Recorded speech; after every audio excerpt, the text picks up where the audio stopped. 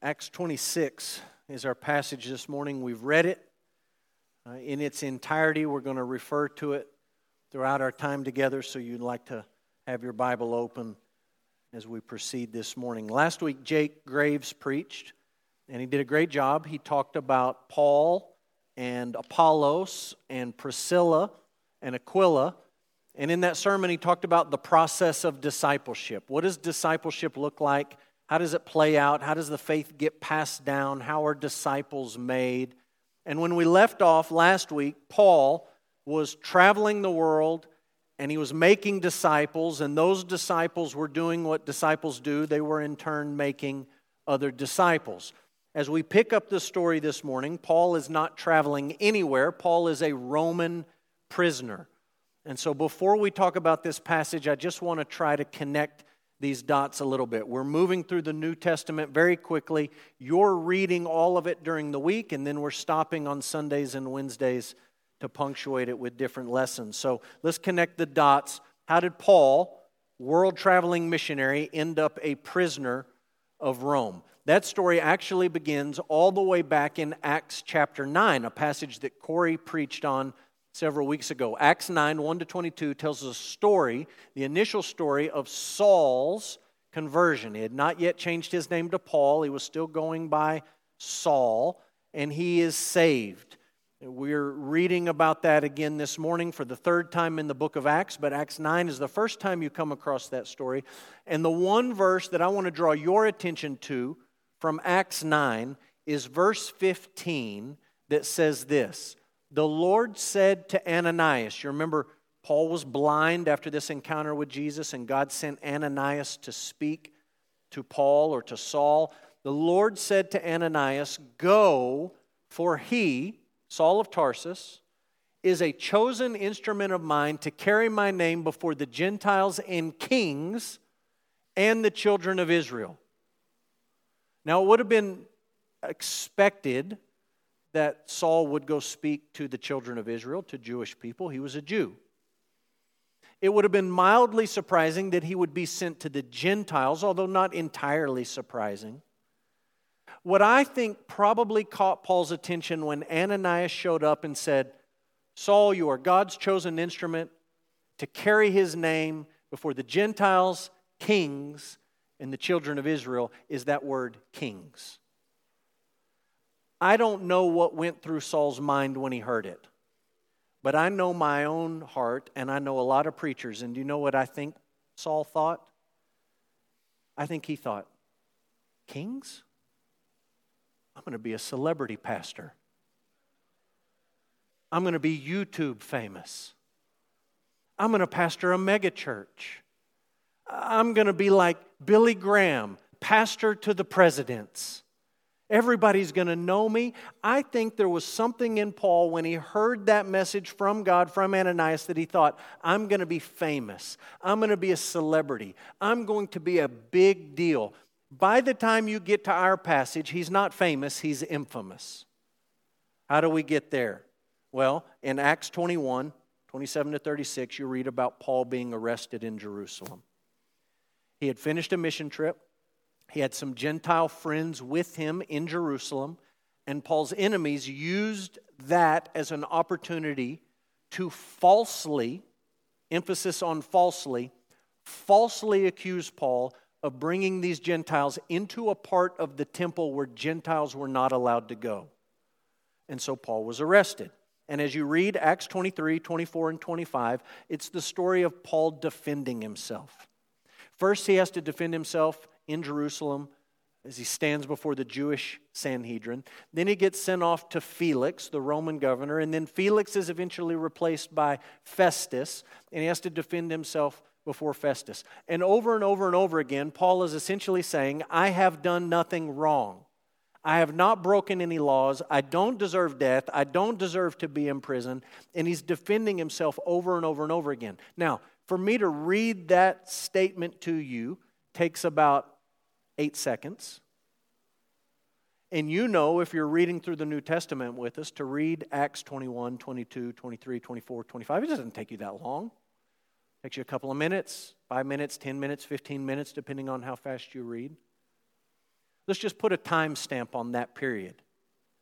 From the time Paul was arrested in Jerusalem to the time we pick up the story this morning in Acts 26, 2 years have passed where Paul is incarcerated because he was falsely accused of bringing Gentiles in to the temple. When you read that, when I read that, my mind goes back to the book of Genesis to a man named Joseph who was falsely accused, incarcerated, and after some period of time thought he had a friend in a high place who was going to get him out, but his friend forgot him.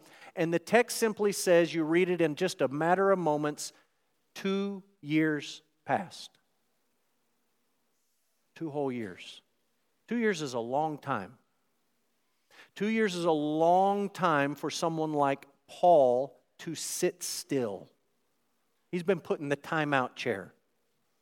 And all he wants to do is travel around the Roman Empire, plant churches, tell people about Jesus, make disciples, and then move on to the next place. Paul's kind of like Chris Harrington. When Chris Harrington goes on a mission trip to Kenya, he gets on the plane to come back, and he's already planning the next trip. He doesn't sit still. This trip's not even done yet. We're not even home. Let's talk about the next one. That was Paul. Always on the move, always on the go. And for 2 years, he's stuck in Roman legal limbo, doing nothing but defending himself against false accusations. So we pick up in Acts 26. And the Roman governor at this time is a guy named Festus. And Festus hosts guests. And the guest that he hosts is Herod Agrippa II and his sister Bernice. They come to town. And apparently at this point in time, there's no Netflix or there's no Top Gun in the movie theater to say, hey, let me entertain you. Let me take you to do something fun. Let's go to Synergy. What are we going to do? I'm hosting guests. What Festus says is, hey, Agrippa, Bernice, you guys are kind of Jewish. I have a Jewish prisoner, and it's an interesting case. Maybe you'd like to hear it. No Netflix, no Top Gun. They say, we would love to hear this case. And so the whole thing gets set up. And Acts 26 is the story of Paul defending himself before Festus and Agrippa and Bernice. So that brings us to the big idea of this passage. Very simple. Paul's life was radically changed when he met Jesus Christ. His life was radically changed when he met Jesus Christ. If you are reading through the New Testament and you've made it this far and you're on track, you made it through the book of Acts, and you have noticed that the story of Paul's conversion is repeated 3 times. You read about it in Acts 9, and then you get to chapter 22, and it's told again. And then you get to our passage, Acts 26, and it's told again. Repetition is a key way that Bible authors get our attention. And when Luke writes this story and he tells the same part of the story 3 times, what Luke is saying is, you need to pay attention to this. You need to pay attention to all of it, but you really need to pay attention and understand what happened in the life of Saul of Tarsus the Pharisee, who we remember as Paul the missionary, the Christian. So let's talk about Paul's speech before Agrippa. It has 3 parts, very, very simple. This is Paul's story. First, Paul described his life before meeting Jesus. That's Acts 26, 4-11. It's pretty simple. Paul says, I'm a Jew, and I was a Pharisee. That was no small thing. That was a major point on your resume to say, I had attained to the title and the position of Pharisee. That was a big deal. It's not just that he was Jewish. It's not just that he was religious. It's that he was a Pharisee. He was an educated, learned, serious man when it came to matters of faith. And he opposed Jesus, and he opposed the Christians. And he says right here, as he's defending himself, he says, you know what? There was a time in my life where I opposed the name of Jesus. And I had Christians arrested. And when we took a vote on what to do with those Christians, I voted to kill them, and they were killed. He says in this passage, he was opposing Christianity with raging fury. He wasn't just a little bit opposed to it. Corey made the point when he preached through Acts 9 that Saul was breathing out threats and murder. Here he says, I opposed the message of Jesus with raging fury. That's the first part of his story. Here's the second part. Paul described how he met Jesus. How he met Jesus. This is verse 12 to 18. Paul says, I was traveling to Damascus. I was going to arrest Christians. I was going to force them into a corner where they had no option but to blaspheme Jesus if they wanted to live. And there was a light, brighter than the sun. And there was a voice, and it knocked me from my horse. And I asked who it was, and it was the Lord Jesus Christ, risen from the dead. Jesus appeared to Paul. And he told him on that road to Damascus, take note of this, Jesus did not invite Paul to be a missionary, but he said to Paul, I am here to appoint you and to send you. He wasn't asking if Paul wanted to sign up. He was just telling Paul, you're going. Maybe Chris should start mission trip sign-ups like that. He'll meet you in the hallway. You're going. You're going. You're going. We'll get a spotlight. We'll get a megaphone. It'll be bright, loud. That's what happened to Paul. Jesus showed up and he said, you're going. You used to be on that team. Now you're on my team, and I'm sending you. You're going out to be a witness about the things that you've seen. That's how he met Jesus. Third part of his story, life after meeting Jesus. He says, very simply, I wasn't disobedient to the heavenly vision. I started telling everybody, everywhere, every nationality, the good news about Jesus Christ, and I called people to turn from their sins, to repent, and to put their faith in the Lord Jesus Christ. Before, how he met Jesus, after meeting Jesus. It reminds me of the story of John Newton. A couple months ago, maybe it was a year ago or more, I don't remember exactly, but we talked about John Newton on a Sunday morning. John Newton was a bad guy. He lived in England. He was rotten. He was vile. He was the worst of the worst. He's not the kind of guy you want your daughter to bring home from college. He was a really bad man. But then he met Jesus, and his life changed radically, drastically. He fought for the abolition of slavery in the British Empire. He wrote hymns. He preached sermons.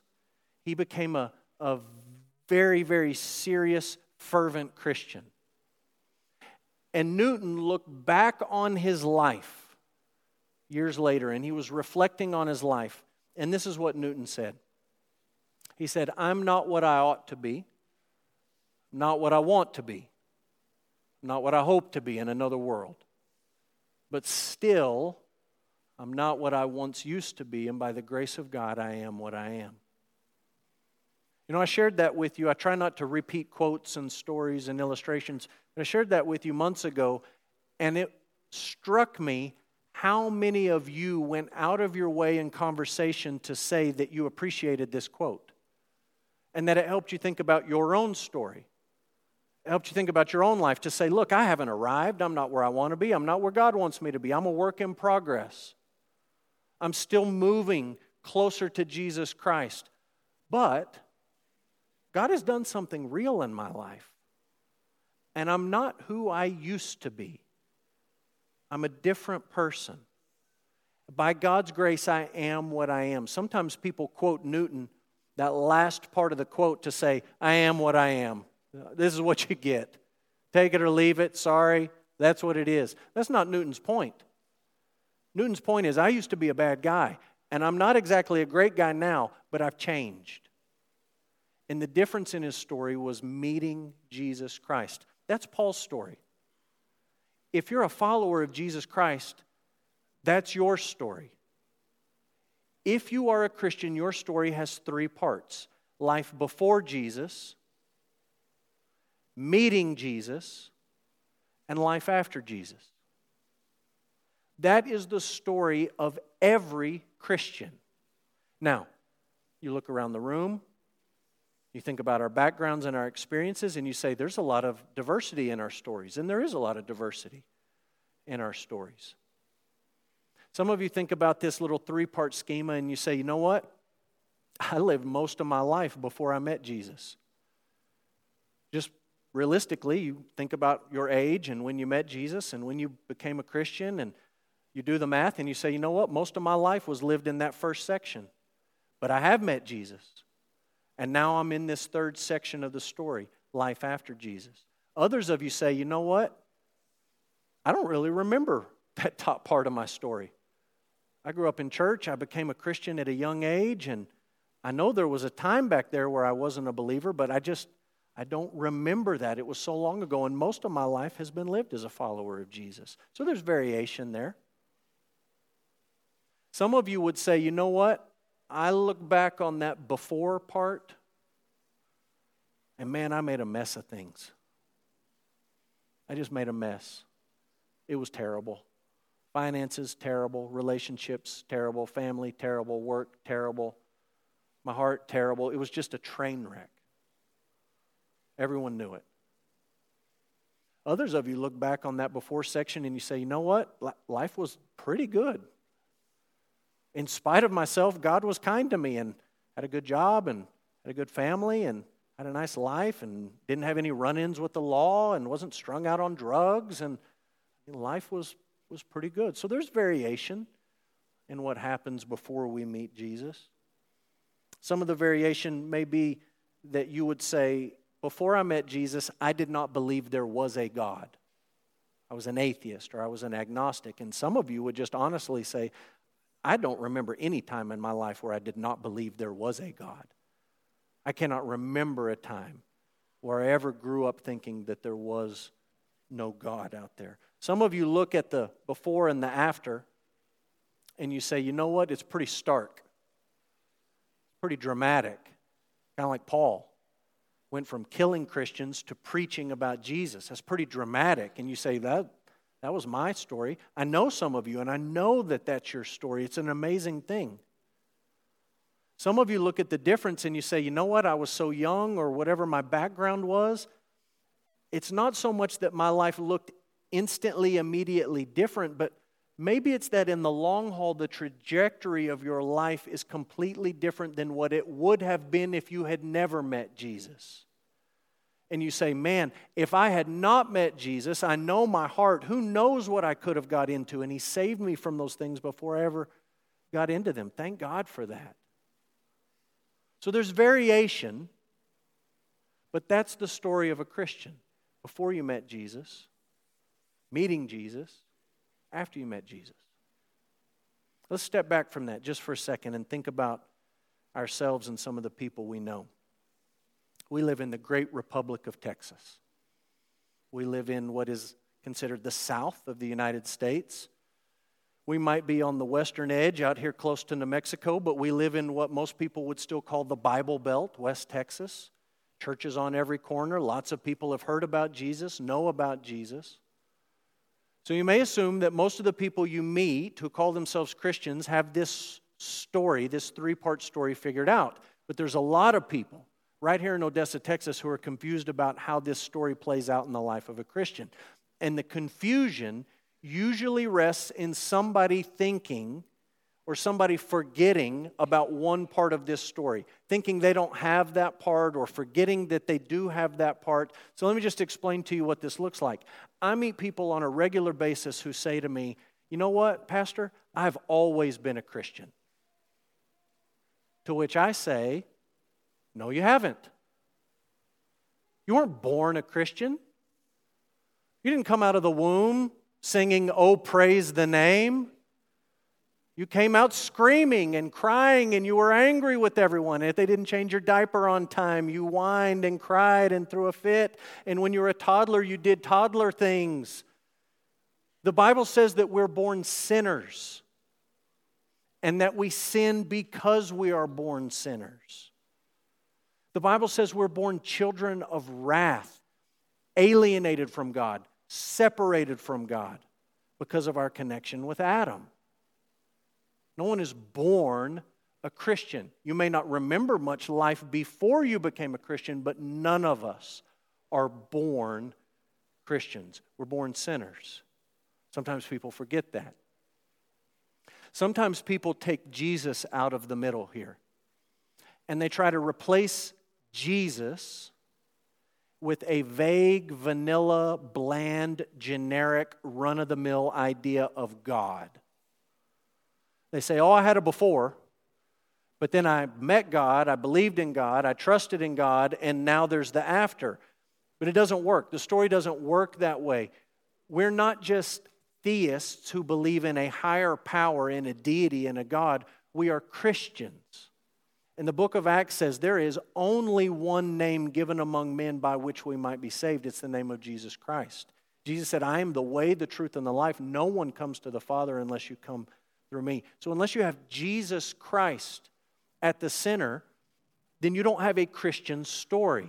You understand, there's a lot of people in the Bible Belt who think they have a Christian story, and all they have in the middle is a vague idea of God, not Jesus Christ. Or they have a Jesus Christ in the middle who's not the Jesus Christ of the Bible.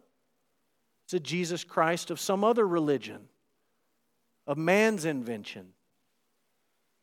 None of us are born Christians. You've got to meet Jesus. And then lastly, some people forget that there's an after part of our story. There's a lot of them in the Bible Belt. They say, oh, yeah, I was born a bad person, sinner. But you know, at VBS or youth camp or a Billy Graham crusade or a church service on a Sunday or whatever, I put my faith in Jesus. I got saved. You say, great. Now tell me the rest of the story. And as they tell you the rest of the story, you realize their life didn't change a bit. You realize their life doesn't look any different than the lives of people who have never met Jesus. They're just sort of being pushed along by the flow of culture and society, and there is nothing different or distinct about them at all. Paul's given us a model here in this defense. He's saying to you, this is the story of every Christian. Before you met Jesus, meeting Jesus, and after you met Jesus. None of us are born Christians. We're born sinners. The only name that can save you is the name of Jesus Christ. And after Jesus saves you, He intends to continue writing your story so that you look more and more like Him over time. Now, as you think about that in your own life, we've looked at the big picture of Acts 26, these three pieces of Paul's story. I want you to see a few specifics. We don't have time to break down every verse in this passage, but just a few specifics about what it looks like when God in His grace writes this kind of story in our lives. Before Jesus, meeting Jesus, after Jesus. So let's talk about gospel hope from Paul's speech. The first thing I want you to see is this. Our salvation is rooted in the promises of God that were fulfilled in the death and resurrection of Jesus. This has to be the foundation. This must be the foundation. The promises of God fulfilled in the life, death, and resurrection of Jesus. If your Bible's open, look at Acts 26:6. Paul said, I stand here on trial because of my hope in the promise made by God to our fathers. Where would a person find the promises that God made to Paul's ancestors? You'd find them in the Old Testament, in the Scriptures. Paul says, that's why I'm on trial here. That's the bottom line reason. You want to know what's going on here? Festus, Agrippa, Bernice, let me just cut to the chase. The real issue is that I believe the Scriptures. And I don't just believe the Scriptures, but I believe they've been fulfilled in the Lord Jesus Christ. That's the foundation. Stay in chapter 26. I know your notes may say 6, but stay in chapter 26 and look at verse 22. To this day, I've had the help that comes from God, and so I stand here testifying both to small and great, saying nothing but what the prophets and Moses said would come to pass. Festus, Agrippa, Bernice, I have nothing to say to you except what the prophets said would come to pass. I don't have anything new. I don't have anything innovative. I don't have anything creative. All I have is the Old Testament, the prophets and Moses, the law and the prophets. That's it. And it's come to pass. Verse 23, that Christ suffered, and He was the first to rise from the dead. And He's going to proclaim light both to our people and to the Gentiles. He's going back and He's basing it on the promises of God fulfilled in Jesus. Verse 26, Paul says, look, I'm speaking boldly. None of this has escaped your notice. It wasn't done in a corner. None of this is secret. Verse 27, King Agrippa. Here's the real issue, Agrippa. Let's get down to the basement level issue. Do you believe the prophets? Where would I listen to the prophets, Paul? In the Old Testament, in the Scriptures. Do you believe the Scriptures? The Scriptures that were fulfilled in the life, death, and resurrection of Jesus. That has to be the foundation of your faith. Can I tell you something?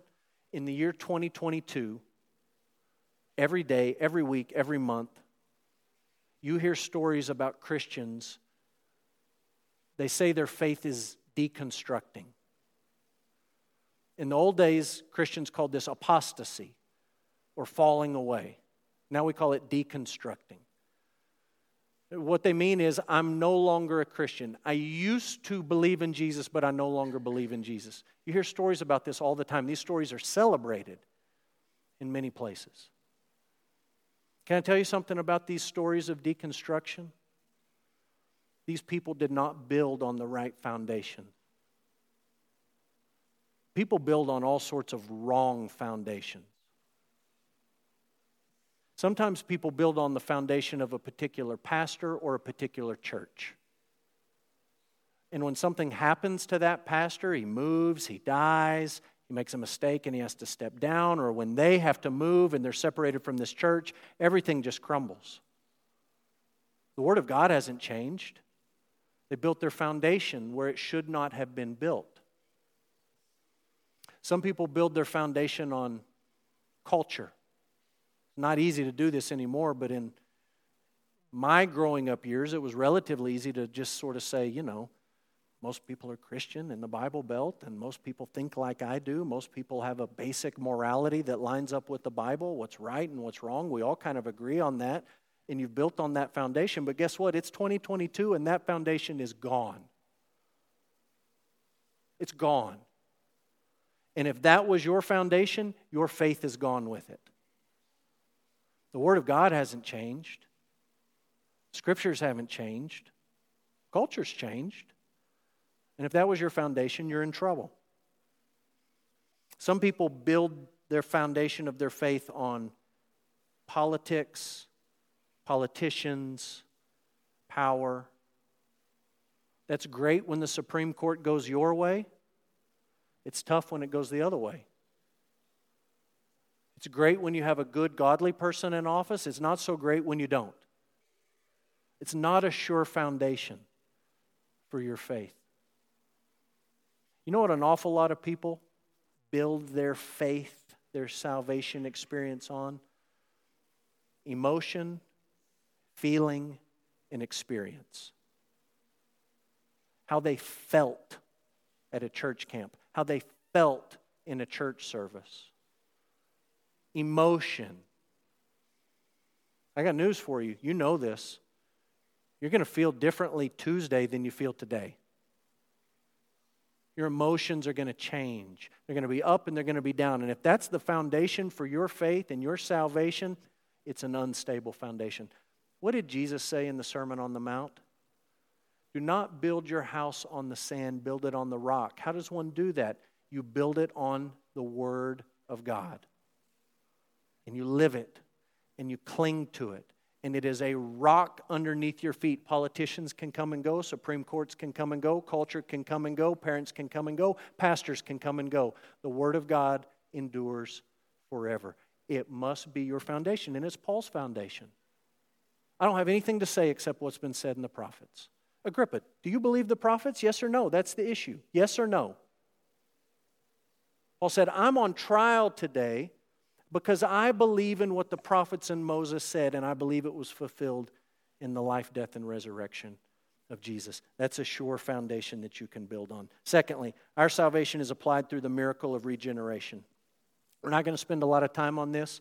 We talked about this doctrine when we looked at Lydia, and we said that Paul showed up in Philippi, Paul preached, and God opened Lydia's heart to pay attention to what Paul was saying. That's the miracle of regeneration. It's God giving us eyes to see, God giving us ears to hear, God opening our hearts, God reaching into the soul of a sinful person and taking out their heart of stone and giving them a heart of flesh, Ezekiel 36. It's the Holy Spirit of God blowing like the wind upon a dead sinner and bringing them to life, John 3, Ephesians 2. It's the miracle of regeneration. It's a miracle that only God can do. Paul couldn't do it. I can't do it. Only God can do that miracle. It's referenced in verse 18. Paul is sent to open their eyes. What happens when a person has their eyes open? They turn from darkness to light, from the power of Satan to God. Could Paul do that for somebody? We couldn't do it in this passage. Agrippa and Festus just sort of laugh him off. He couldn't do it in Athens. They laughed him right out of town. I can't do this for you. Paul couldn't do it for you if he was here.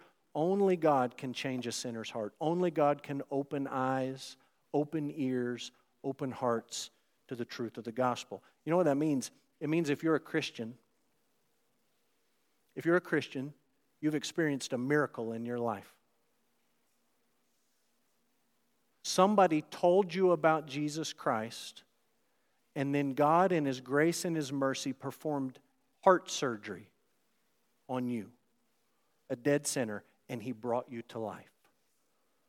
That is nothing short of a miracle, the work of God. Thirdly, our salvation results in forgiveness and sanctification. Notice the rest of verse 18. First, God will open their eyes. Secondly, here's what the sinful people will do once their eyes are open. They'll turn from darkness to light, from the power of Satan to God, that they may receive forgiveness of sins and a place among those who are sanctified by faith in me. Forgiveness and sanctification. You need to remember both of those things if you're a Christian. Forgiveness is a bookkeeping term. It simply means your debt has been paid. It doesn't mean your debt has just been erased. It doesn't mean your debt has just been forgotten, like we just smudged it out of the books, we just hit delete and got rid of it. Not like we swept it under the rug, it's that your debt was paid. It was paid by the Lord Jesus Christ when He died on the cross. He paid your sin debt, and He paid it in full. The sin that you committed before you met Jesus, He paid for that. The sin that you continue to commit after you've met Jesus, He paid for that. He paid your sin debt so that you could be forgiven. And He has given you a place among those who are sanctified. Sanctification is a process that begins after your sin is forgiven. It's a process by which you become more and more like Jesus, more and more holy, more and more Christ-like. Doesn't happen in a moment, doesn't happen in an instant, doesn't happen in a night. You can't microwave it. But it's a process where God makes you more and more like His Son. You can't forget either of those realities if you're a Christian. You cannot forget that your debt is paid and you're forgiven. Because if you forget that, you'll start to think, I'm a Christian because I'm better than other people. Or you'll start to think, I'm a good Christian because I've been good this week, or I'm a bad Christian because I've really messed up this week. And you're completely forgetting the fact that Jesus has forgiven your sin debt. A forgiven person has no debt with the holy God because Jesus has paid it. And He's paid it all. But you also better not forget that you've been given a place among those who are sanctified. Not only do you have a before and not only have you met Jesus, but God intends for you to have an after you meet Jesus. That third part of your story where you are growing in Christ's likeness. How does Paul say that it happens? A place among those who are sanctified by faith. You're not sanctified by your own good works. You're not sanctified by being really, really good. You're sanctified by continuing to trust in the finished work of God's Son, Jesus. Sanctified by faith. Lastly, our salvation gives us a story to share with the world. And I just want to circle back and talk about something we just touched on briefly at the get-go. Back up at verse 2, where Paul begins to speak. You remember it's been 2 years. 2 years. Chains, in prison for 2 years. What did he do wrong? Nothing. He believed in the prophets. He talked about Jesus. He had enemies. They lied about him, and he was thrown in prison, and he was left there for 2 years. Life was horrible for Paul when you pick up the story in Acts 26. Paul was not living his best life now. He was in a living hell. All he wanted to do was travel and tell people about Jesus, and he's stuck in chains. Life was not going the way he wanted it to go. And he gets hauled before Festus and Agrippa and Bernice. And there's probably part of him that says, well, here we go again. I've done this a lot over the last 2 years. What's the point? What's the point? But he stands up. He's not jaded. He's not cynical.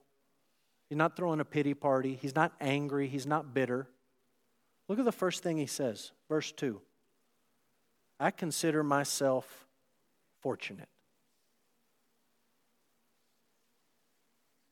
I consider myself fortunate. That is, before you, King Agrippa, I'm going to make my defense today. Fortunate. Paul did not end up talking to kings because he was a celebrity. He ended up talking to kings because people lied about him, and he rotted in prison for at least 2 years. This imprisonment is going to continue, and it's going to get Paul all the way to Rome. It's not what Paul wanted for his life. I can't help but think that Paul, with the chains on his wrists for 2 years, found himself thinking, I'm wasting my life in this prison. I could do so much if God would just get me out of here and change my circumstance. How could you not? How could human nature not question the circumstance that he found himself in? A prisoner for a month, 6 months, 18 months, 2 years. It's not the way he wanted life to go. It was exactly the way God wanted Paul's life to go. And with complete confidence in the sovereignty of God, he stands up 2 years into the process and he says, you know what? I'm fortunate. I'm fortunate to have the opportunity to talk to you today. I don't know how life is going for each one of you individually. For some of you, I know right now life is great. Things are going your way. Oil prices are good. Work's phenomenal. Or there's no work, even better. Retirement. You've got kids, you've got grandkids. You look around and you say, everything's great right now. Health is good. Wonderful. Living my best life. And some of you say, I can't even remember what it's like to live my best life. I've been sick. I've faced challenges. I've faced money problems. I've faced job problems. I've had family problems. Problems. This is not how I want my life to go. I feel like my life is being wasted. Regardless of what your experience is today, with all honesty, you can stand up and say, you know what, I'm fortunate to be right where I'm at. If you're a follower of the Lord Jesus Christ, you can stand up regardless of circumstance and say, I am fortunate because there was a time in my life where I didn't know Jesus. I was lost. Then I met Jesus. And after I met him, he's continued to work in my life in these ways. Not all the ways I would have hoped, but he's continued to work in my life. If you're not a follower of the Lord Jesus, you can start writing the rest of that story today. You can allow God to start writing the rest of your story today. There is a time, maybe right now, that is before you met Jesus, and you can meet Him today. You can know the truth about Jesus Christ. You can have your sins forgiven. You can be given a place among those who are sanctified by faith. And then God will begin writing the rest of your story, the after you met Jesus part. That's the story of every Christian. Before I met Jesus, meeting Jesus, and what Jesus has done in my life since then.